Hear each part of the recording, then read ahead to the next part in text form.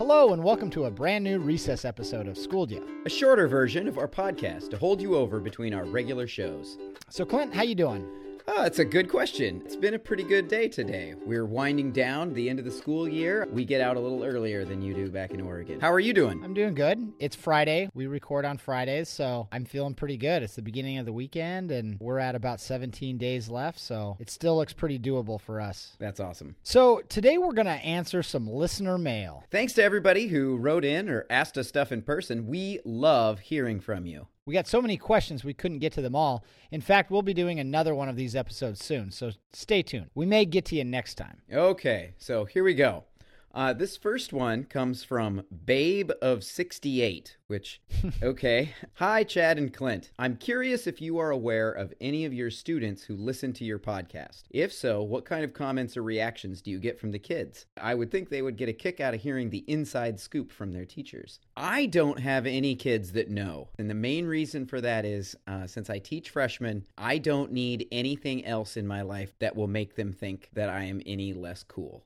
I'm already pretty uncool, and I don't want to be less cool, which is sad. So you don't advertise that you host a podcast about teaching? No, I don't. I don't have a poster up in my room of Schooled Ya, unfortunately. What about you? I know for sure of one student who listens. He's not a current student of mine, but I know for sure of one student in our building who listens. And I've had a few kids come up to me and say, hey, I didn't know you had a podcast. I don't think they listen, and I would be really surprised if they would be interested in what we're talking about here. But I'm pretty sure if they were listening, I would hear about it. I know we have at least one kid who comments on our Facebook page and asks us questions and things from time to time, and that's pretty awesome. Yeah, it is. It totally is. Well, thanks, Babe of 68. All right, we're going to move on to the next one. It says, this is from Mickey, and Mickey writes, just listened to your most recent podcast today. I found the items called different things in different locales interesting. It made me wonder what adjectives kids use now instead of cool or awesome.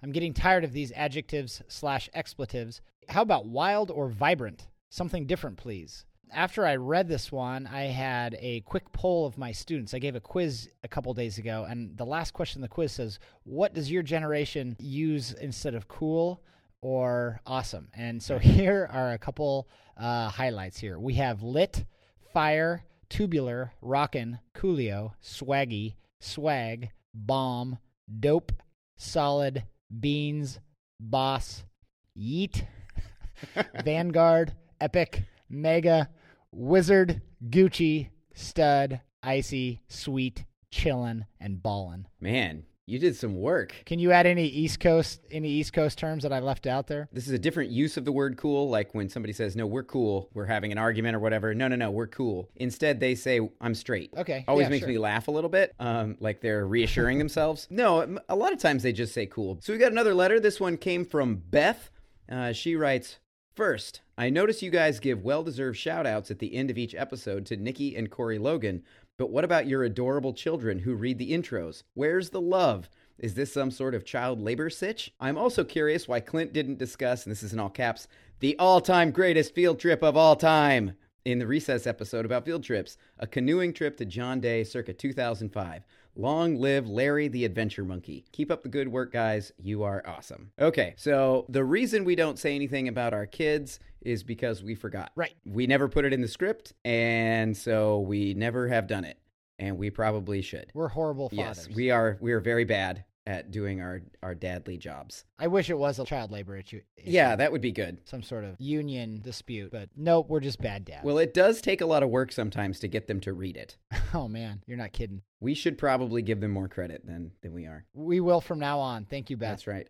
As far as why I didn't discuss the all-time greatest field trip of all time is because there was too much to say. There was a lot that went on in that field trip. I will talk about it in more detail later. But I do want to give a quick shout out to Alan Garvin and Beth. We all went on a really long float trip with canoes down the John Day River, and it was a ton of fun. I do also want to talk about Larry the Adventure Monkey. Larry the Adventure Monkey was a stuffed animal that we found while we were on the river, and we started tying him to things, and he was our mascot, and the kids, I think, made him like a little bandana, and on the way home, we had him tied to the front of the minibus. Sounds like a good trip. It was fun. All right, let's move on to another one. This one's from Jack. As a middle school teacher for 30 plus years, I taught Chad. I have had my share of field trip stories. My favorite had to be when we were downtown Portland loading the buses with 120 7th graders and the number count was off. After having the bus circle the block 3 times, we decided to follow the other 2 buses and head back to Hood River. Lots of reasons the count was off, got a ride from a parent, got in the wrong bus, etc. We were stopped at Lewis and Clark State Park for lunch when one of the teachers got a call from the school. Seemed like Eric decided to get a Starbucks while we were loading the bus. Oh, gosh. Now he was in downtown Portland all by himself. His teacher got on an empty bus and went back to get Eric. The rest of us sat 3 to a seat and took the other 2 buses back to Hood River. Eric's favorite saying was, "All that wander are not lost." Thanks, Mr. Sprague, my former 6th grade teacher. Awesome guy. Oh, my gosh. So, yeah, that's a doozy. That would be awful. I had actually written it back, and I assumed that this must have been during a cell phone era, but I can't imagine a situation like this when teachers didn't have cell phones. Oh, no kidding. But my favorite part of that whole trip is the idea of one dude, one teacher, and the bus driver driving all the way back, shaming that kid with his Starbucks. Yeah. Well, look, Eric, I hope you enjoyed your Starbucks.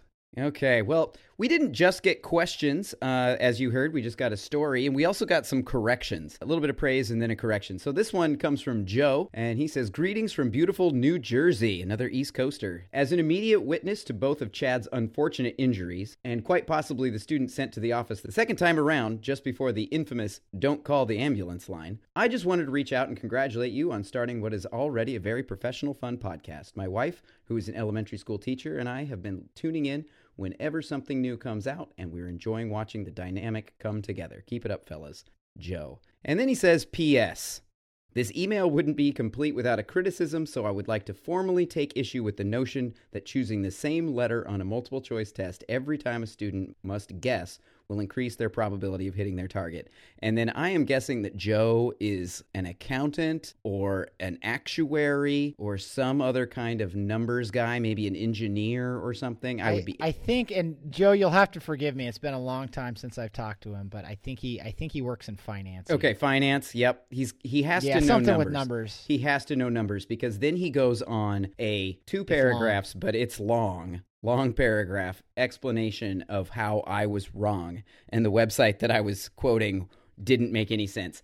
We're going to go ahead and put his explanation up on the website so you can check it out because I don't understand it. Nah, Joe's a smart young man. He's probably smarter than the 2 of us put together. So I'm sure whatever he's saying is right. Yeah. We appreciate Joe and his wife listening to our show. So thanks, guys. The next letter comes from Nick. Nick writes, "What about how athletics or any extracurriculars and how they influence the teachers and students that are involved? I'm assuming there are a lot of positives and negatives with regard to how it affects the classroom, time constraints, focus, etc. Great podcast, by the way. I'm seriously impressed with the quality of the product. My oldest, who is in 4th grade, loves listening as well. And Nick's daughter's name is Lila, and we just want to say thank you, Lila and Nick, for listening to our podcast. And it's pretty awesome that we have 4th graders listening to our show and that they're enjoying it. Yeah, that's fantastic. Lila, you are a rock star. Keep it up. You're awesome, Lila.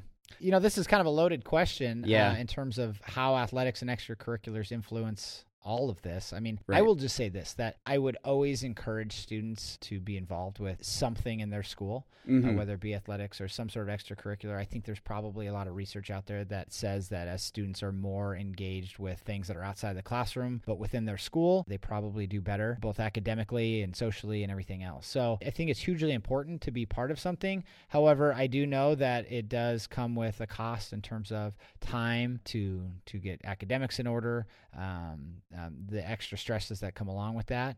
But I'm always in favor of students participating in something school-related. Yeah, me too. I think that extracurriculars are super important. I think what it does is it gives you some buy-in to the importance of the place that you're in. Sure. If you are always meeting in the school with a group of people and you're trying to accomplish something, you feel a connection to the location, which is generally the high school, as well as all of those people. And the more that you are connected to the school, the more likely likely you are to care about the things that go on and be an active participant and a successful student. All right. So this one says, Dear Sirs, let me start by saying I actually like the Dad Chat segment. It needs to be said that this title is problematic. It reminds me of Dad Jeans, the dad on the Jimmy Fallon Ew skit. Dad jokes, the movie Newsies. I mean, it suits you both, I guess. I just die a little on the inside every time I hear Dad Chat. The phrase, maybe it's like the word moist.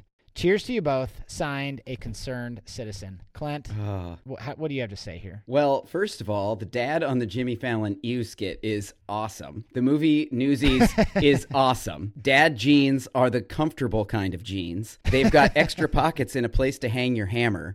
I don't understand what the problem is. I love a good dad she's not joke. Illustrating a strong argument. No. All of the things that she's describing are, or he or she, concerned citizen, hiding behind a anonymous name. I think that that's crazy. And also, I think the word moist is amazing, especially if it is describing a brownie. I love a moist brownie. There we go. How are you feeling about this? I can't add anything to that. I mean, I think it's an awesome name. And if Concerned Citizen had that much of a complaint, maybe they could have provided a suggestion for a new name. I think it was a good move, a good choice, and I think we're going to stick with it. We're going to rock our dad jeans and dad jokes and everything else that comes along with it. That's right. You're just going to have to deal with it, Concerned Citizen. All right, that's it for this recess episode. Make sure to check out our website, schoolyapod.com, or listen to our episodes on any podcasting app out there. If you have a question of your own that you'd like us to answer, contact us on Facebook and Twitter at SchoolJaPod. Or you can always email us at schooljapodcast@gmail.com. Next week in our full episode, we'll be discussing every teacher's